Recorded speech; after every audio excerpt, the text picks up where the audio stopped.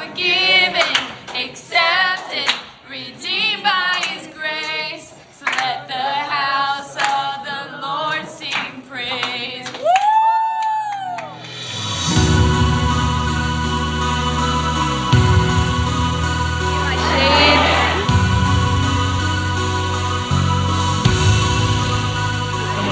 I don't know.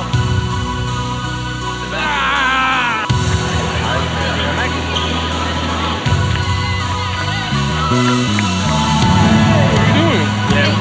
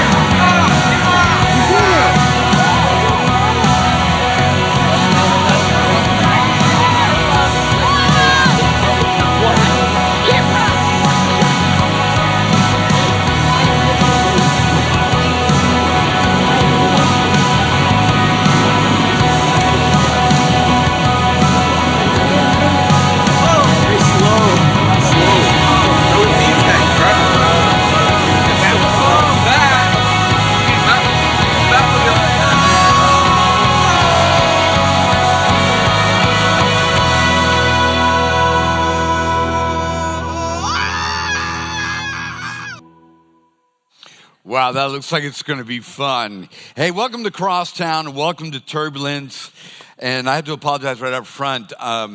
If I fall asleep during my sermon, just wake me up. I mean, it's usually you that falls asleep, but we just came off this men's trip and seeking God's face. And while we were doing it, we were golfing and skeet shooting and not hunting, but when I was skeet shooting, it looked more like hunting because I couldn't hit a clay pigeon to save my life. We mountain biked, we kayaked, we played wiffle ball, we street fought, we did it all. It was just a really good time. And by the way, we did meet with God.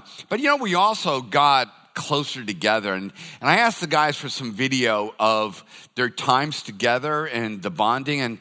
And Ricky sent me this video of him. Yeah. That's there's Joe, there's Ricky, there's Josh, Luke, Chris McLean in the back. I'm telling you, these guys were having a blast. It got so good, they just started splashing each other with stuff. Just having fun. Look at that. Who would not want to go on a Zoolander road trip? That's exactly what happened on our retreat. You go ahead and kill it. Man, we did have a blast. If you really want to know what goes on, because we can't really share too much of it, it's like one of those things about in Vegas, the ladies that say, what do you talk about? Oh, we cannot tell you that. Here's how you find out the answer. Every one of the men were given what's called a challenge coin. They do this in the military. And it's titled, What If? And the whole thing was what if, about what if you allowed God to do something in your life. Ask a man, ask your dad, ask your husband, explain the coin to me. And they should be able to explain exactly what God was doing with all the men that were up there. So we had a great time. We're going to do it again next year. It was an absolute blast. Hey, if you're a guy and you were on the trip, did you have fun? Let me hear some noise. Yeah, well, good. See, guys, before the trip, we didn't make noise in church. Now we're just going to make a lot of noise. That's good. So we had a blast. Man, it was awesome. So welcome to Turbulence. And the reason why we're talking about it is that we're using commercial aircraft flight as a metaphor of what we experience, that we experience in flight things that unnerve us. And the thing that people say over and over again that it unnerves them more than anything is turbulence. Because in the middle of it, you feel like the wings are going to fall off. And we did some research last week. We talked about the physics and also the engineering of an airplane, that the wings are not going to fall off the airplane. But you know, when you're in the middle of turbulence, you may know all the science, you may know all the engineering, it just doesn't feel that way. When all of a sudden somebody's laptop falls out from the bin above you and lands on your lap, all your coffee spilled, or you just looking and you're seeing that wing, you know, on that Airbus A350, and it's going up and down about 16 to 17 feet in variation, you're like rethinking whether or not the wings are going to come off. But that's how it is. And I have to be honest with you, that's how it is in faith. That when you're trusting God and when you're flying with God and you're trying to walk in faith, you're going to find yourself in a place where the turbulence begins to make you wonder, is he trustworthy? Is this really going to work? Is God really in control? I mean, we got the whole Russia thing going on. We got Republicans and Democrats hating each other and calling each other fascists. We have social issues that we've got to take out. Then there's marriage and parenting and finance and inflation and recession. And there's sometimes you get so shook, and I don't care how much you know the Bible or how often you proclaim the creeds of our faith, that you wonder, you know, am I in the right plane? Is this thing going to fall apart? But even though we are in turbulence right now, our God is capable of taking us through the journey. And we just got to remain with the plane. And God just tells us to stay in the fuselage. That's the cylindrical part of the plane where your seat is. Remain in your seat. Don't give up the ship. And I love what David said in Psalm 91. He said, I will say to the Lord, my refuge, my fortress, my God, my fuselage in whom I trust. Is that I am going to stay in this space. That's why Jesus told his disciples, he was letting them know that the world was probably going to go on as the world was going to go on. And he said, listen, I just got to warn you guys that there's going to be tribulation, there's going to be wars, there's going to be rumors of war, there will be famine, and mother-in-laws will hate their son-in-laws, and kids will get rowdy, and we'll have times with political issues. And so he's kind of why I say, listen, this stuff is going to happen. Turbulence happens in life. But he says, remain in me. Stay in the fuselage, and you will have peace. I don't know if I'm going to go into this, but I've always been amazed that when you're in the aircraft, that the atmosphere and the inertia in the aircraft is different than the turbulence on the outside. And I'm always fascinated that you could throw a ball up in the air and an object that's moving at 400 miles an hour, and the ball just lands, and it doesn't shoot to the back of the plane. But you stick your hand outside of that airplane or stand on the wing and throw the ball up, it shoots backwards. And Jesus was saying, listen, turbulence happens. It's a constant in the universe. There is no faith. There is no way of viewing life where turbulence gets removed. I know we love to have a faith journey where you believe in God and all the turbulence goes away. No, it's when we are in Christ. And Jesus said, remain in me and my peace will remain in you. That the cabin space in the middle of the turbulence will have peace in it, and grace and mercy. And just remain in your seat. And David found this safety in the wings of God. He talked about the wings of God, how that he found shelter in the wings of God. But all this promise is only true in what God builds. God will accomplish what he has started in you. But the bad news is if you're building your life your way, doing your own thing, I've got no promises for you. I mean, I hate to say it. You say, well, I'm building it the American way. Well, I don't have any promises for that either, as much as I would love to. I'm a proud veteran. I like the America that was built, but I'm just not sure whether or not the other one is still airworthy, the one that we're becoming. And so we all look for a party, a people to try to join in order to feel safe. And there are no other guarantees other than what God builds in our lives. So not everything with wings flies. And not everything that flies can handle the turbulence of life. And let me just show you some of the craziest, stupid things that have been built. I mean, this guy thought that was going to work. Well, I don't know. I'm expecting boiled peanuts here. I'm not expecting air flight. Look at all these different concepts of weird things. But you're going to notice through all the videos, all the gentlemen that are flying all have ties and suit jackets on. I mean, they did it with dignity. Because you can build something stupid and still live with dignity. You know, just remember that. Oh, here's the gray ghost. I don't think so. I don't see a lot of air flight going on there. This wasn't bad. I got to give this guy some kudos. I'm not sure he could handle turbulence. Boy, somebody is going to lose a hat on that one. I love the way the investors from the back, we're going to make money on this. We're not going to make any money on this. I mean, it looked like a good idea. Oh, and this guy, they found at a bar the night before, and they're like, he's already laying down. Let's just go ahead and strap him to the top of a car and put wings on his back. So here we go. Let's see how this is going to work.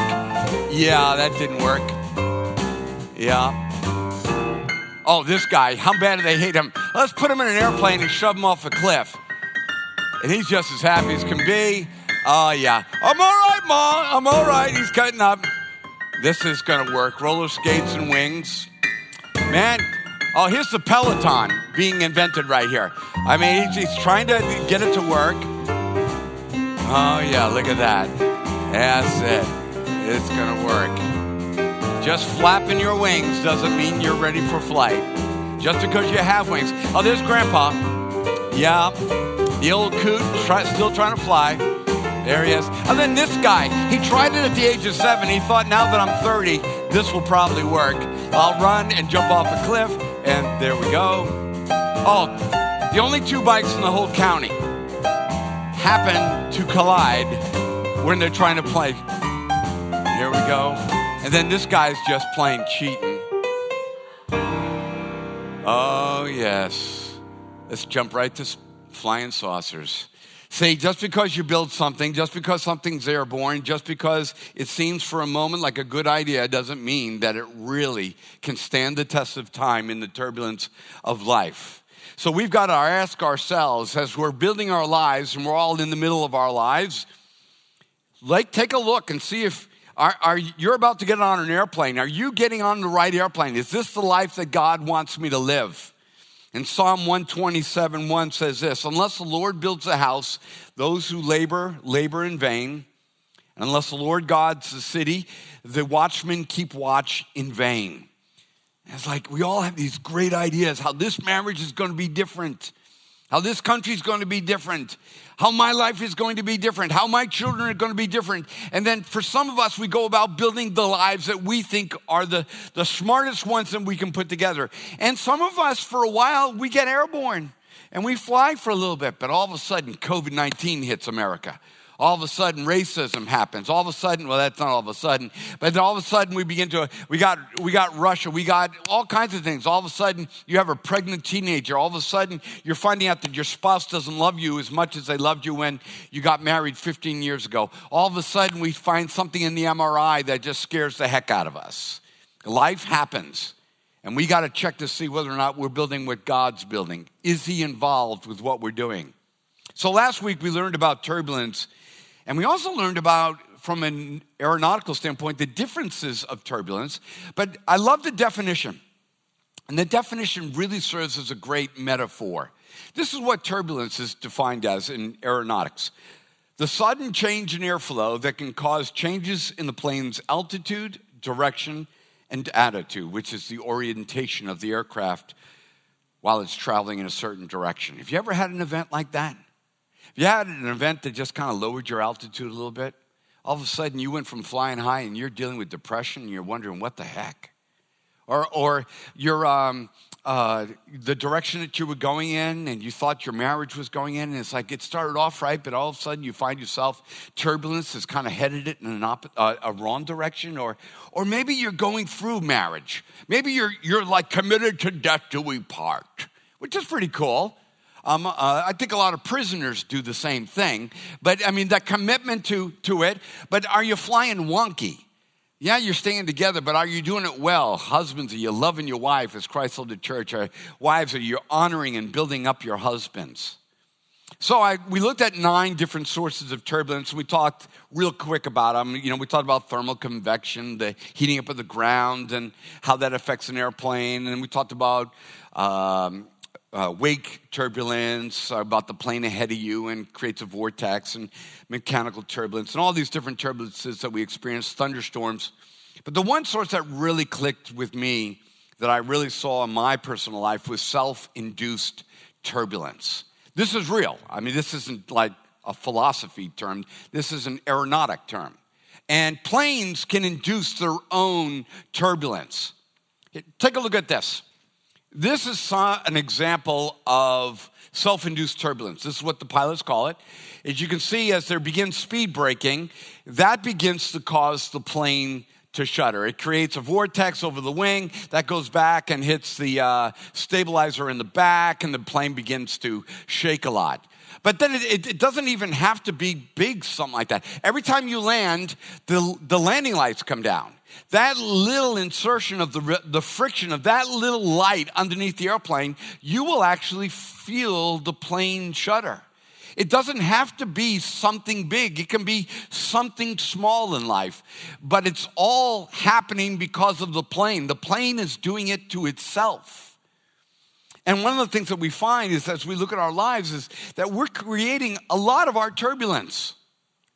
I mean, there's the large percentage of the things that you're challenged with or makes life unhappy or unpleasant. In the middle of your journey, you're creating a lot of it.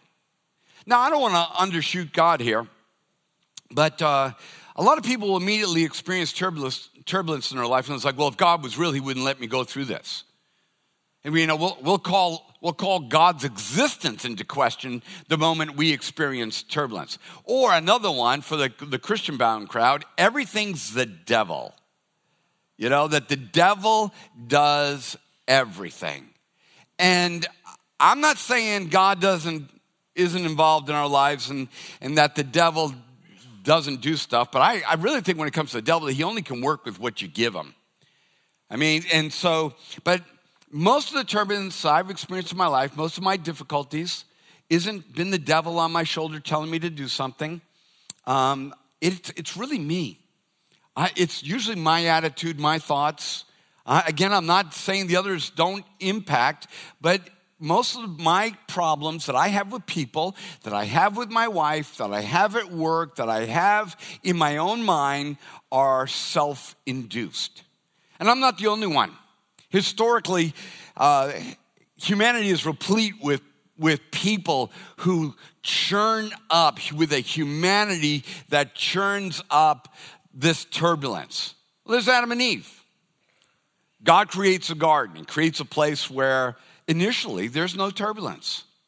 But Adam and Eve, they don't want to do life on God's terms, so they induce. Yes, somebody gave them an idea, but it was up to them what they decided. They decided, well, we don't want this garden on God's term. We want life on our terms. So they take a hold of this idea. We could say the fruit represents the idea or the alternative life. And they buy it into it. And as a result of it, all of a sudden, the wings of the airplane begin, everything begins to shake. We call it the fall, and maybe that's what it was. Maybe it was a 50-foot drop when all of a sudden your airplane goes, and drops below. And so they experience it, but they self-induced that. God didn't make them that way. The devil didn't make them do it. They chose to do that. Then we've got Noah. God offers Noah a new start. He's like, okay, I'll get a new man, get a new woman. We'll put them in a boat. We'll wipe out the other one. Now, before you get angry at God for wiping out the inhabitants of the earth, he just accelerated what was already going to happen. He could have waited about, another 10,000 years for humanity to beat itself to death the way that it was going. He's like, listen, I ain't got time for this, He's like, let's just accelerate the process. You're already heading down anyway. Let's start again with with this new Adam and Eve. So he got Noah and his wife, puts them in this boat. They land, and it's like, okay, first thing that he does is plant a vineyard, restore the garden. Let's put Adam and Eve back together again. That's kind of part of our calling, is to bring that, create spaces for God and people to be safe and flourishing to occur. So Noah does it, but he plants it, it grows. Don't know how much time passes. But Noah just starts getting hammered. And he probably is getting hammered every night. And so he ends up getting hammered, getting naked, because they seem to go together a lot. I don't know if you've ever been there, but, you seem to lose your clothes when you get hammered.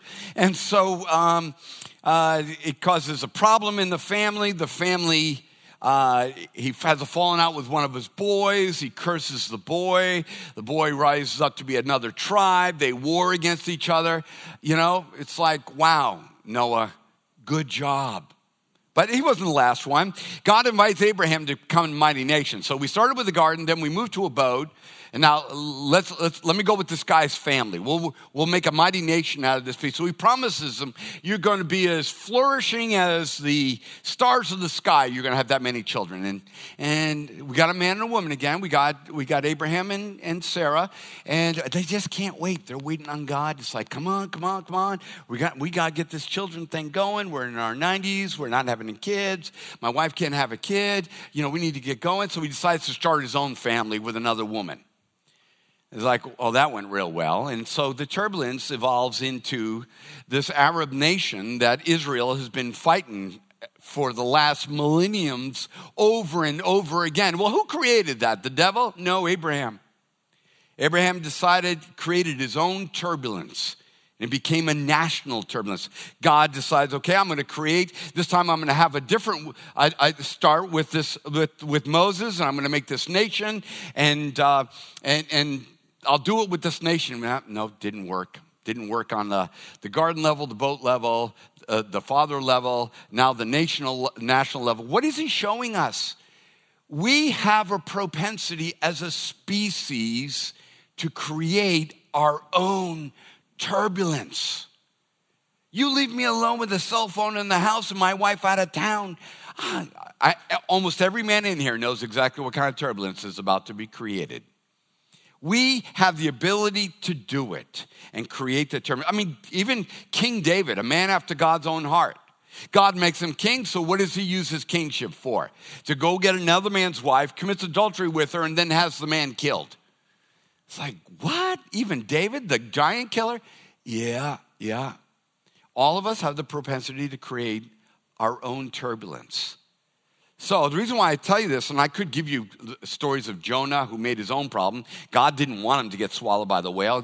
Jonah created his own turbulence because he didn't want to do what God wanted him to do. I mean, the stories are just one after another. And maybe your story is one of those stories of the problems that you've caused in your own marriage, the problems that you've caused with your own kids, the problems that you've caused at work, or maybe the thoughts that go on in your head.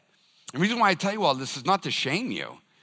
Is to let you know that you're not above this.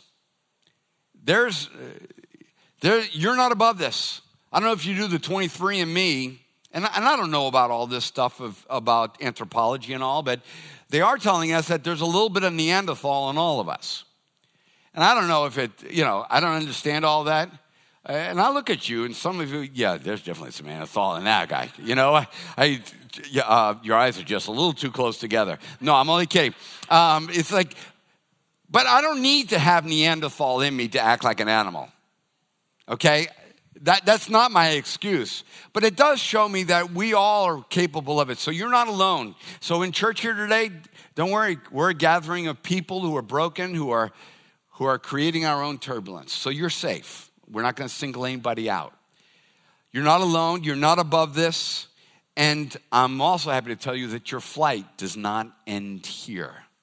because God causes all things to work together for good to those who are called according to his purposes. That when we are in Christ and in what God is building, and when we remain in Christ, abide in the vine and remain in him, he's going to get us through the flight. He's going to get us to where he wants us to be. And it's a great place. So I began to think about my self-induced turbulence, and I could not make an exhaustive list about this because we all have skills. We have intuitive creative skills. We can put a man on the moon. We can create different ways to cook sausage. We can make coffee 100 different ways. We're just like brilliant. And we're each individually brilliant to create our own turbulence, our own way. So I kind of came up with a list of 3 things that I deal with, that I thought maybe you would deal with, because like me, you have a little Neanderthal in you, that maybe these were kind of the things that you deal with. The first one that I deal with when I create my own turbulence is anxiety. Anxiety is a kind of a funny one, because when I thought about it from an airplane standpoint, I couldn't come up with a graphic of anybody else that had illustrated this, but it would be equivalent to stirring up the air before you fly through it.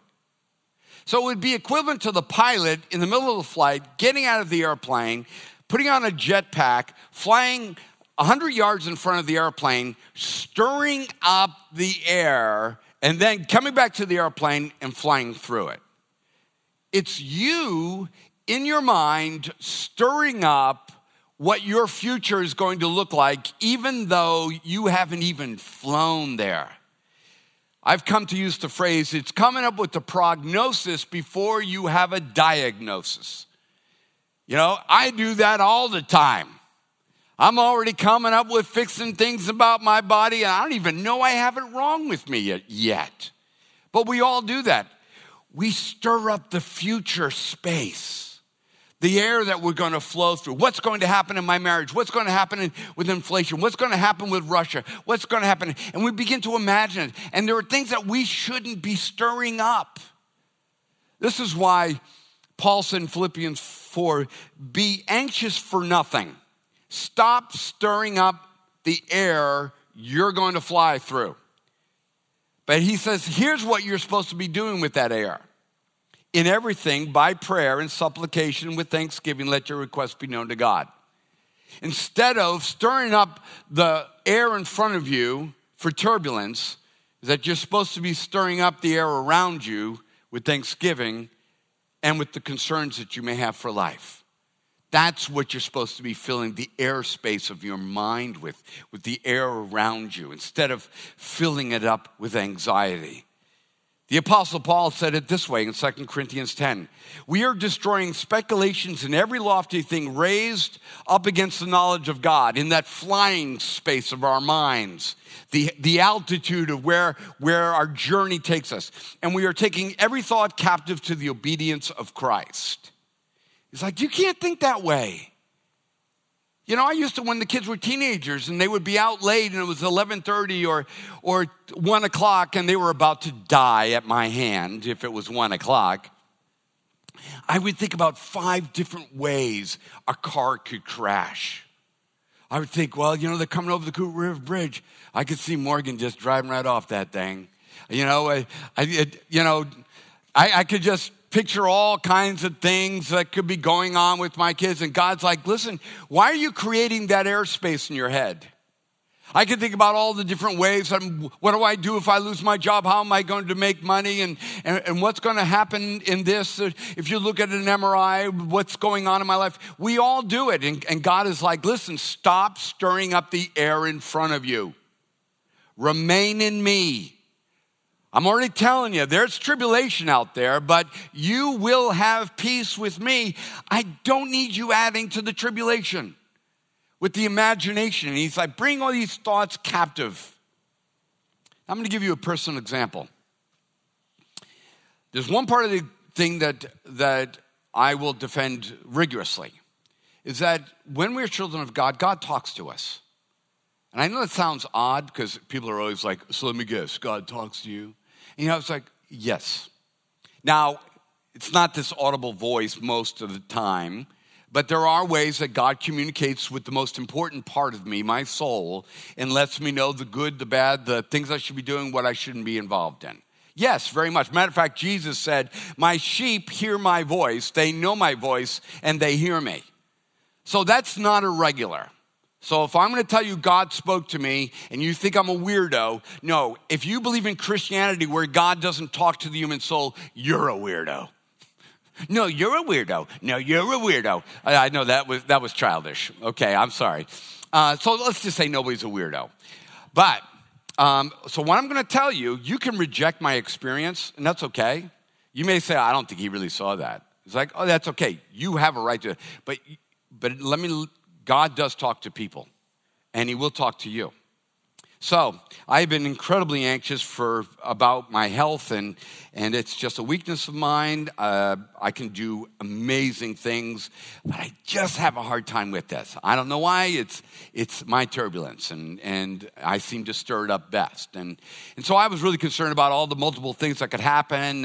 And just recently, it was like last year, somebody sent me an email that had been sent to them 15 years earlier about my grandmother.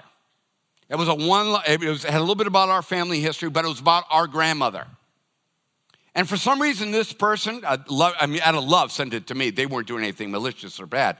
But it came to me, and when it came to me was critical because my hands started shaking.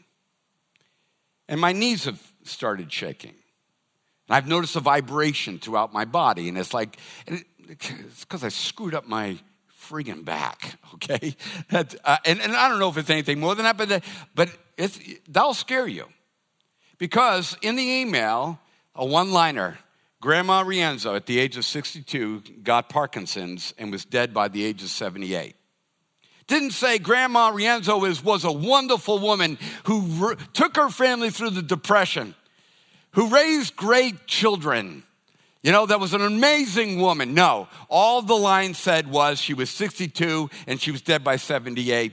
And that email was out there in the world for 15 years and arrives to me when I'm 62. Okay? I don't know about you. It scared the crap out of me. All right? It's like I forgot that I was going to die of something, but it particularly my wings started going. I was having everything fall out of the overhead bins. And I was just like faint with anxiety. It's my weakness. It's what I have. So I get back to this. So just about 4 weeks ago, or no, maybe it's 6 weeks ago now, I was just thinking about all the things that are going wrong with me. And God knows I'm such a pitiful man.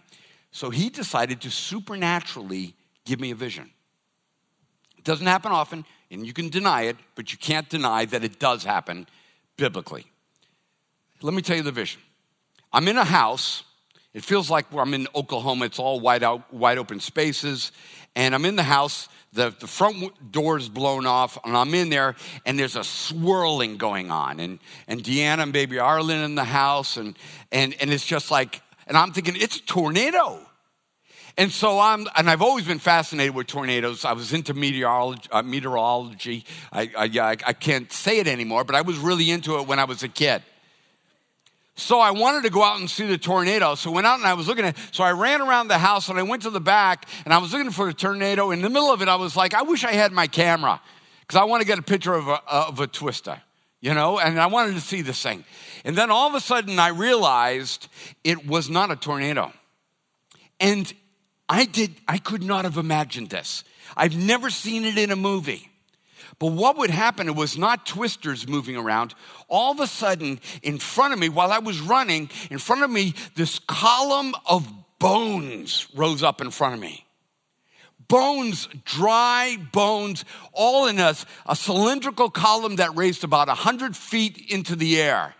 And and all my problems are orthopedic. It's all about bones and all that stuff. And all these bones were together, but they were there. And I would have to stop because I thought it was trying to crush me. And then all of a sudden it went, and it turned to ash and just floated away. So I started running, and another one formed next to me, and it was the exact same thing of bones. And then I dodged that one. I ran over another one, and then all of a sudden, I'm telling you, this thing only lasts like 5 seconds, but the knowledge that was streaming into my head was like off the chart. And God was saying, listen, these are all mirages.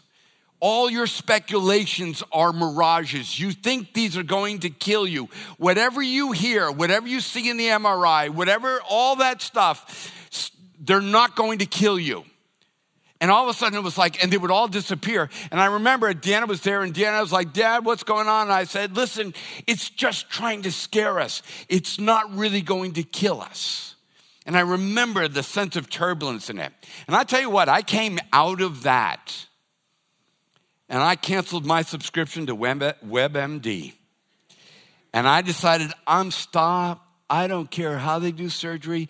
I don't care all that stuff. I'm not going to Google Parkinson's. I'm not saying I'm not going to die of something sometime. And we all go. We don't get to pick the way that we go. But the question is, was I going to live the rest of my flight on this planet in fear of what was going to happen to me in the future? And God was saying, your anxiety is killing you. I talked to this magnificent surgeon. This guy, he's over at MUSC, and he's like, yes, Mr. Ramsey, you got things wrong with your back, and we can't fix what's wrong with your back, but you are now a 63-year-old man whose hands shake.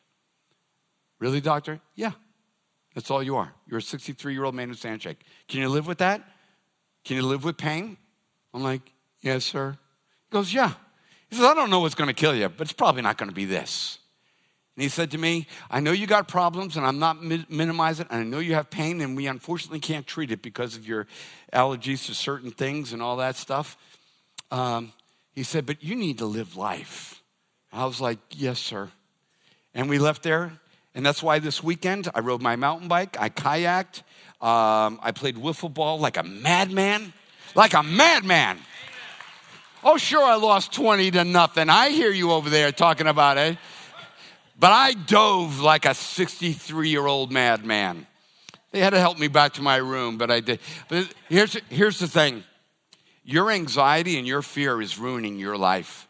It's not the devil. It's not God. It's you in your own airspace right between your ears. And God is saying, okay, we need to knock this off. If you get a diagnosis, okay, we can work with that. Call for the elders of the church, and they'll pray for you. And we'll believe for healing, and then we'll trust God for outcome. But there is no other option.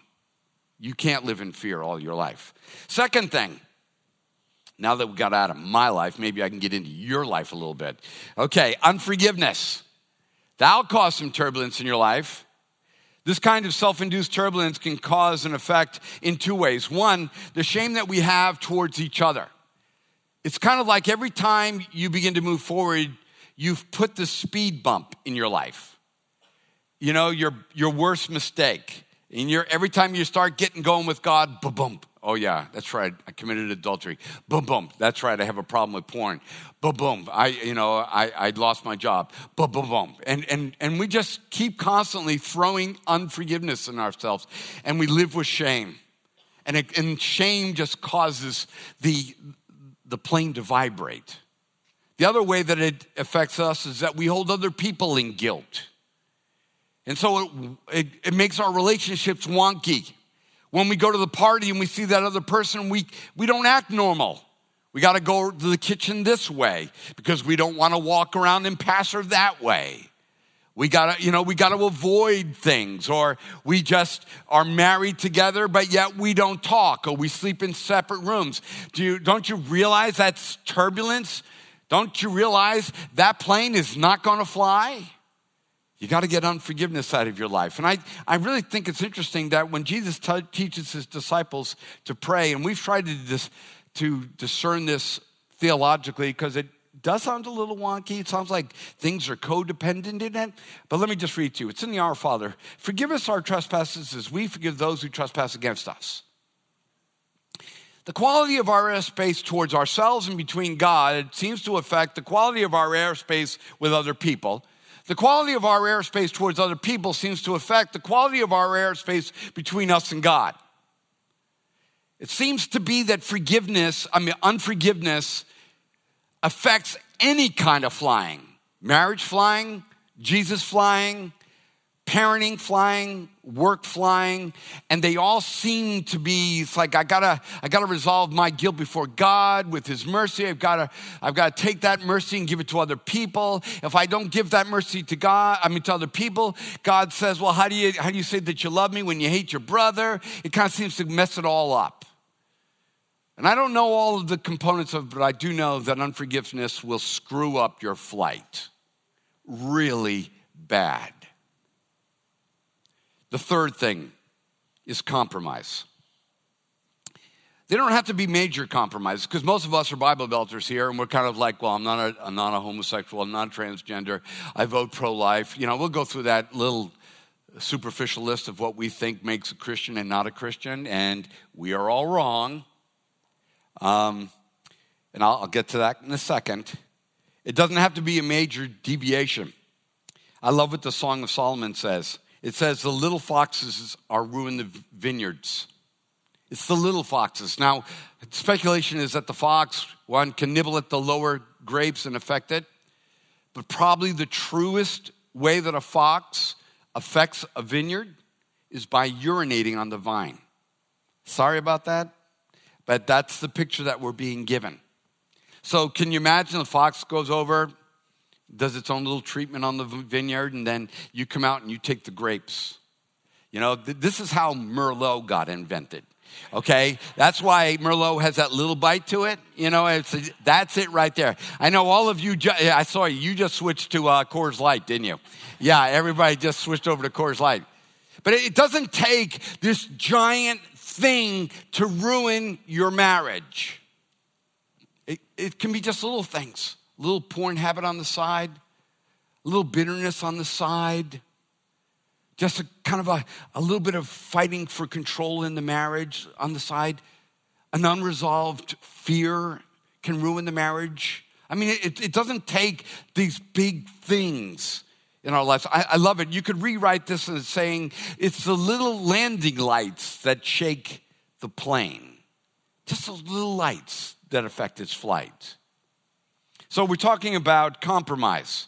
So let me just say something about obeying God, because we all screw this up. Obeying God is something we mess up in our heads long before we mess it up with our lives. We get it wrong in our airspace before we get it wrong in our living space. And here's how we do this, is that we're obeying God because we want God to love us. Or we're obeying God because we're afraid of going to hell. Or we're obeying God because I want to go to heaven. Let me just tell you, those are all wrong. But most of us evaluate life based upon, I got to perform in order to go to heaven. Or I've got to perform or I'm going to go to hell. So if you're obeying God that way, you're already creating turbulence. Because once you screw up, what do you do with that? You back in hell again? You were flying high, really good. You had a couple good weeks of just being a good person. And all of a sudden you screw up, and all of a sudden you plunge like a fallen angel into the pit of the fire. And then you got to start with your scorched wings, rising up out of the flames again, and work your way to God. And then God finally loves you. It's like, that's sick. I have to be honest with you. That's mythology. That's not Christianity. Remember, it was called the good news. That doesn't sound like good news to me. That just seems like a rehashing of the Old Testament. And that was a good thing, but we all proved we couldn't pull it off. We needed a good thing. So if you're obeying God to get love, just stop. He loves you. And if you will call out to him, a broken and a contrite spirit, he will not despise. He will not turn away. Doesn't matter what you've done. He absolutely loves you. And through Christ has purchased your life. But he's got a life to give you if you will receive him and declare him Lord in your life. That's it. I don't have to be perfect. I don't have to keep all the commandments. Well, not for the reason you're thinking. So why do we walk in the principles of God? Well, the first one is to bring Christ's glory by reflecting the honor of his grace. Paul said in Colossians 1:10, walk in a manner worthy of the Lord, so please him in all aspects, bearing fruit in every good work and increasing in the knowledge of God. It's like, let people see how good God is in your life. Most of the people here who don't believe in God, that are here today, are not believing in God because of science. That's not the big nullifier. Most people in our society don't believe in God because the people who believe in God don't make it look good. I mean, that's not it. We're excessively judgmental, too frequently hypocritical, and scared to death all the time. You know, I have to say, when I was in the surgeon's office and he's talking to me, he's trying to figure out if what I do is going to be affected. I was almost embarrassed to tell him. He said, so, Mr. Enzo, what do you do? I'm a pastor. And I'm like, I know what that means. I shouldn't be scared. If anybody in this room who shouldn't be scared, it should be me. I'm scared, you know. But God, when we walk in the principles of God, it's not because we're trying to earn something. It's because we've been made dignified by his grace. And then God wants us to show that dignity to the world. That our marriages look good. See, you should be able to look at my marriage. My children should be able to look at my marriage. My grandchildren should be able to look at my marriage and say, I want what Papa and Susu have. And then I tell them, well, I'll tell you how Papa and Susu have it, is we walk in the ways of the Lord. It's like, wow, that looks good. I think I'll do that. It's like, cool. But the other reason why we do it, and I think this is kind of more apropos for today, is to bring the order of God's kingdom into our lives.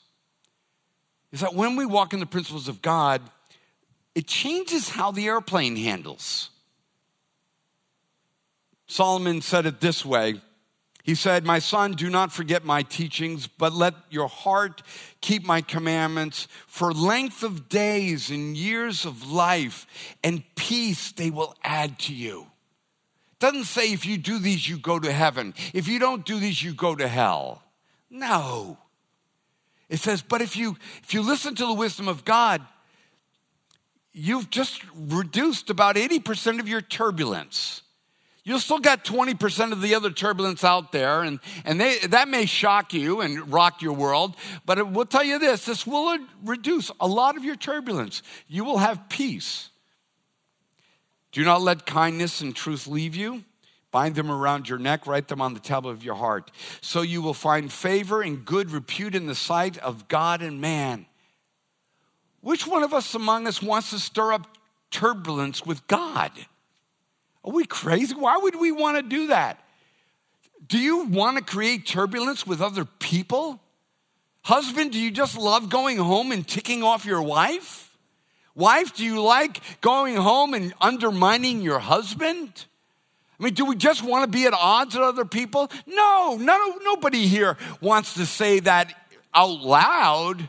But when we don't walk in the principles of God, that's the flight, our little aircraft, you know, that little thing that we're doing, that we're building, that's exactly how the thing flies. It says, in all your ways acknowledge him and he'll make your path straight. Well, that sounds like a flight I want to be on. Do not be wise in your own eyes, fear the Lord and turn away from evil. So in closing, maybe today your life is experiencing turbulence or is not going right because you're not flying in what God has built. Maybe you're kind of like you built your marriage your way. This is what a man is. This is what a woman is. I mean, society is telling us what is masculine and what is feminine, and then couldn't figure it out, and so now saying that they're both myths and they don't really exist. It's like when the world can't figure out what is what, it then says it's not real. Seriously. Or maybe it is all real, but we haven't lived it the way that God wanted it to be lived. Masculinity isn't chauvinism, and it isn't misogyny. Feminism isn't hyper-feminism. I mean, being a woman, that's not what it is. And the world's going to try to tell us, you need to build, women, you need to do this. Men, you need to do this. You need to fly your airplane this way. How about we just do it the way God told us to do it? He's got a lot of experience flying airplanes. He's like the Chuck Yeager of the spiritual world. He's like that guy Sully who landed the airplane in the Hudson. I'll tell you what, I'd fly with that guy any day. You know? Maybe your life lacks joy because you're having to fly through the trouble that you're creating in your own airspace. So as we go to expressions, and this is a time of communion, a time of grace, this is a time of maybe writing a prayer or an anxiety or a thought or a fear and pinning it to the cross, a time maybe going to one of our pastors and praying. But this is a time for you to go through your pre-flight checklist. You hope your pilot does this. Hey man, have you checked to see if the right wing's still on the plane? Yeah, the bolts are a little loose, but let's go with it. You wouldn't even think of that. So ask God for his forgiveness and grace. It's here today. Second, ask God if there's any turbulent way within you or turbulent generating way in you. David said it this way in Psalm 51, God, search me and see if there's any wicked, any anxious, any frequency that I am generating in my own soul that is affecting my flight, my marriage, my relationship with people. He says, God, search me. So I'm going to ask you, ask God today. And that insight God gave me in that 5-second vision changed me. And God, in 5 seconds or less, if you keep your heart open and you ask him to speak to you, could reveal a turbulent way in you that he wants you to get rid of. Then last, begin to learn the principles of God for life. Stop being wise in your own eyes. We got 5,000 years of anthropological data in the Bible. We know what good men look like. We know what bad men look like. We know what good women look like. We know what bad women look like. We know what good nations look like. We know what bad nations look like. We know what being good with money looks like and what being bad looks like. We know what good sex looks like. We know what bad. We got it all there. Why are we going to show up at the airport, go through, check through, and they ask us for verification on our tickets? I don't need an airplane. I'm going to fly my way. Oh, really? What gate is that at? Wait, I don't need an airplane. No, everybody's going to fly in an airplane or something. It's time for us to learn the principles of God and for him to teach me how to be a good husband, because he will. How to be a good wife, a good mom, a good dad, a good friend, a good brother, a good coworker, a good boss, a good worker. I mean, God wants to help us so that it will reduce the amount of turbulence in our lives. Father, as we come into this grace moment, you are here not to crash our plane. You're here to teach us how to fly. You're here with grace and mercy and truth and love. Lord God, I need to know what a real man is. My wife needs to know what a real woman is. We think just because we got chromosomes, we think we know what it is. It takes more than chromosomes to make a marriage work. It takes more than being somebody who can have a child to be a father, to be a mother. So God, we're asking you to teach us. Show us your ways. Help us to fly. Thank you, God.